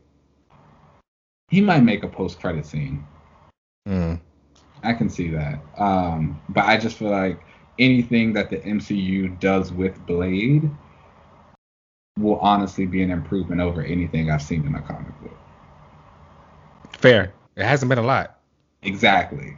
So really only go up from here. I just wonder if they'll introduce the daughter because I love Mahershala, but he also is getting a little older. That's fair. So I don't know if I see him staying in this franchise for the next 10 years. You know what I'm saying? So I wonder if they're just going to bring in the daughter to kind of like start him, maybe give him a nice little 3 to 5 year run or something like that, a few movies, and then push her. Which will really work because it seems like that's the route that they're kind of taking with a lot of this stuff. You know, the intro, the younger character, and let them kind of take over later. We saw in this one with Spider-Man, you know? Exactly. So which, again, shout out to this movie because we didn't have to suffer through Uncle Ben dying. Nobody. This was a really good show, and I stick to the fact that I think Tom Holland is a spectacular Spider-Man. In my opinion, I have always read Spider-Man as annoying, and I think Tom Holland pulls that off very well. He is talkative, he's annoying, he's a kid. You know what I'm saying? Yeah. That is what it should be. So I think it was great. Wonderful casting. Yeah, I think that he is the perfect embodiment of both Peter and Spider-Man. Mm-hmm. I think that he's got that roll down pat there. Yeah. Did you feel that anyone wasn't in? I thought Black Widow's wig was a fool. This was not one of her good wigs. Winter Soldier is her best wig. The Winter Soldier wig is giving, yes. It's her best wig by far. I also they could have tweezed it out a little bit and gave her more of a part, but at least the hairline wasn't crunchy. I also didn't like her Endgame wig, the red and blonde. Oh, that was not cute. Yeah. She doesn't get many good wigs. Winter Soldier was really the only good wig. Mm-hmm. That first wig she had in like Iron Man 2. Oh, the mop. Yes. The red mop was not giving. I had never heard it being called a mop before, but that's exactly what it gets. Oh, when I first saw it, I thought, that the dog that looks like the mop. Yes. Yes. Immediately what I thought of when I first saw the wig all those years ago. Like immediately was my first thought. Yeah. It never got so much better. Don't got to worry about that now. Did you like everyone the sides that they chose in the movie? Did you think anybody was on the wrong side? I like that Scarlett pretty much was like, I'm over here, but I'm still over here. Yeah. Scarlet Witch, to me, right? No. Well, Black Widow. Yeah, Scarlett, as in Scarlett Johansson, Black Widow. Yeah. She was interesting. I mean, her switch sides or whatever was interesting. Same with Scarlet Witch. I think for the most part, everyone kind of filled out their roles. It felt like Vision and Wanda were given the Sue and Reed like plot from the movie. The couple that was together. Now we on opposite sides of blah blah blah. but it didn't hit as hard. We didn't really know them that well yet. Yeah, we didn't know them that well yet. So it was like I think by the time we got to what was the one with the next one where they were fighting the Black Order? Infinity War. Infinity War, yes, that one, and like we saw them kind of on their dates and stuff like that. We actually started to care about Wanda and Vision by that time. Yeah. Here it was just like, girl, you just blew a bunch of people up. Yes, ruining lives. Like, no, go to jail. I do think Paul Bettany is a great Vision, though. He is. He's also a really great actor. Yeah, fantastic. But he's also made me realize how much I like the Vision. Yeah, Like, the Vision's a kind of a cool character. he's dope. And remember when we did the character thing with him, and I was going back and reading all of the Vision. The Vision is Yeah. it. Yeah. He's the one. Yeah. That was actually really good. Yeah. I'm gonna go back and read some Vision now. Yeah. Did you think that this version of the story was better or worse than the comic version? Better. 100% better. Yeah. But again, like even when we read the Civil War comic book, we were talking about how there wasn't really too much of anything. There was a bunch of people standing around posturing, fighting. Yeah. This one you got like a lot of standing around posturing and fighting, but there was also still some heart in it. I think the scene of Alfre Woodard's character beating Iron Man hit so much harder than the one that happened in the comic book. And she like Shout out to that double casting too, because wasn't she already in Luke Cage? yes. Or did this happen before Luke Cage? It was after. Was it? Okay, yeah, she was in Luke Cage. So good for her on that. Yeah. She started the double casting. She sure did.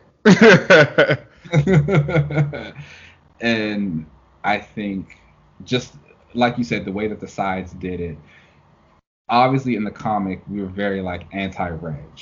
You got that. It was easy. Here, once you kind of figure out everything involving Bucky and Tony's dad, it does kind of make you look at Cap a little bit differently. Like, hold on.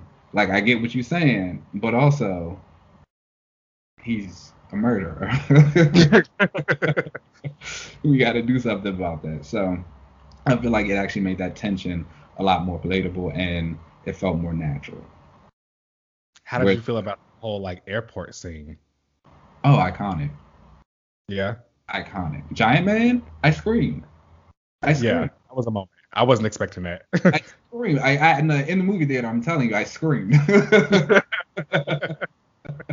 I was just, I was not expecting that. I was so excited. It looked good. It looked really good. His suit also in the MCU looks great. Yeah.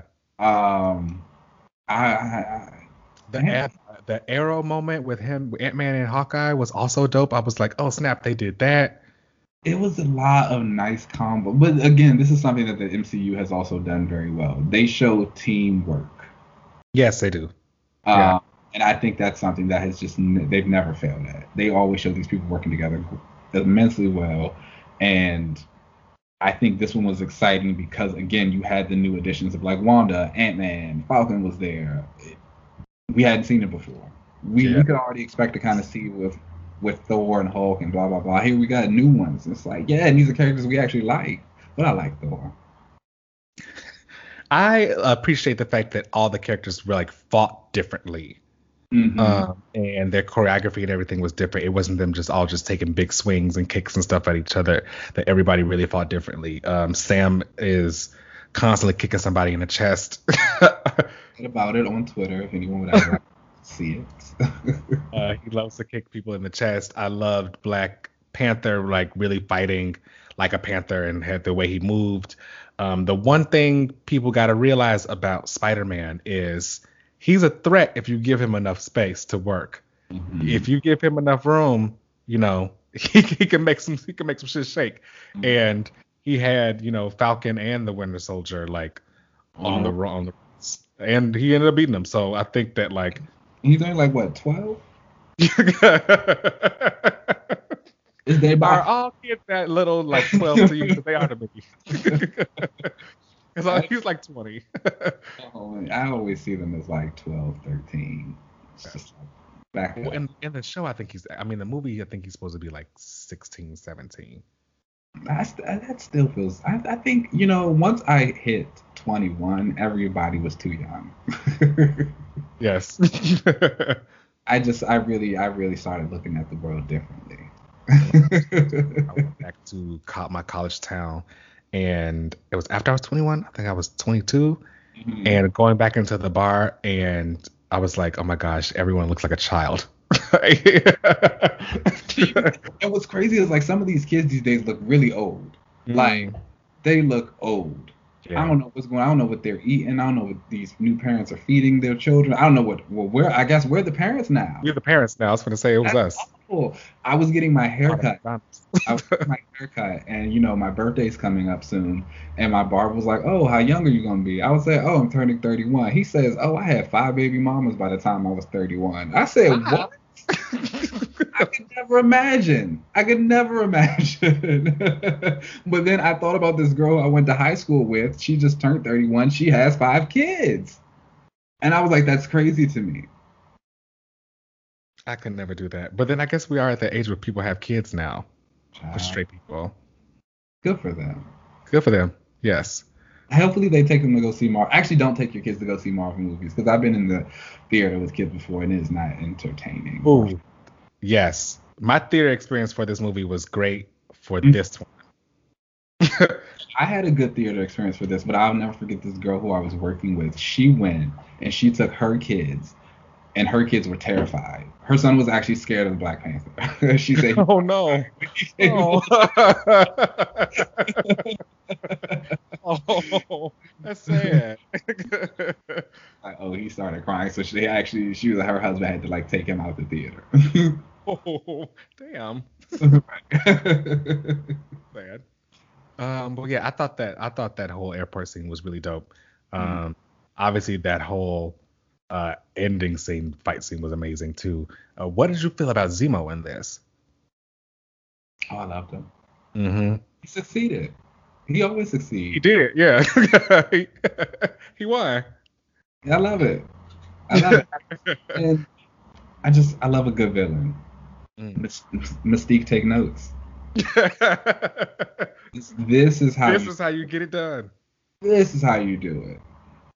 Love it. I'll never say anything bad about Baron Zemo in the MCU. In reference to him being a villain. You better correct yourself. Um, would you have preferred to see a scaled up version of this, like the comic? No. I feel like this hit harder for what it was with the small pared down cast. And I feel like the less people that we have, the better the CGI would have been for all of the abilities and powers. That's a good point. The more folks we got, the more money we got to spend. Well, I don't know. It looked good in Endgame, but that's 10 years down the line. This wasn't 10 years in, so Mhm. that's my thinking for that. Yeah, I agree. I feel like And I feel like again, when we think about the comic book, because there were so many characters involved in it, when we got to the main story, we didn't even hear most of them talking. There was no point. So here, we really did get everybody's POV, which was great. yeah, and everyone has some shining moments in it while they still made this very much a Captain America movie. Love that. Yeah, I thought that was great. What would you rate this? Out of 10, 5. Yes, 5. I think I would give it 5. I really, Yeah, I really like Civil War. me too. I think this Captain America trilogies are kind of perfect, honestly. Yeah, this movie is in my top 5 easily. I think I would give it like a 5 out of 5. It's it's great. Infinity War, Civil War, The great. war. I love a good war. It's a war. We're here. It's coming. Star Wars, yes. All right, y'all. Let's get up out of here. Make sure you are subscribed and following us wherever you listen to podcasts. You can see us on Twitter at Another Relaunch. You can send any of your questions, concerns at anotherrelaunch@gmail.com. You can follow us on YouTube if you want to watch the show, at YouTube TV. You can find me on most social media platforms at UncannyLZ. Keenan, where can they find you? You guys know you can find me on Twitter and Instagram at Keenan Lance, and there's an underscore at the end. Oh, that's right. All right, y'all. Let's get up out of here. We'll see y'all next week. Peace.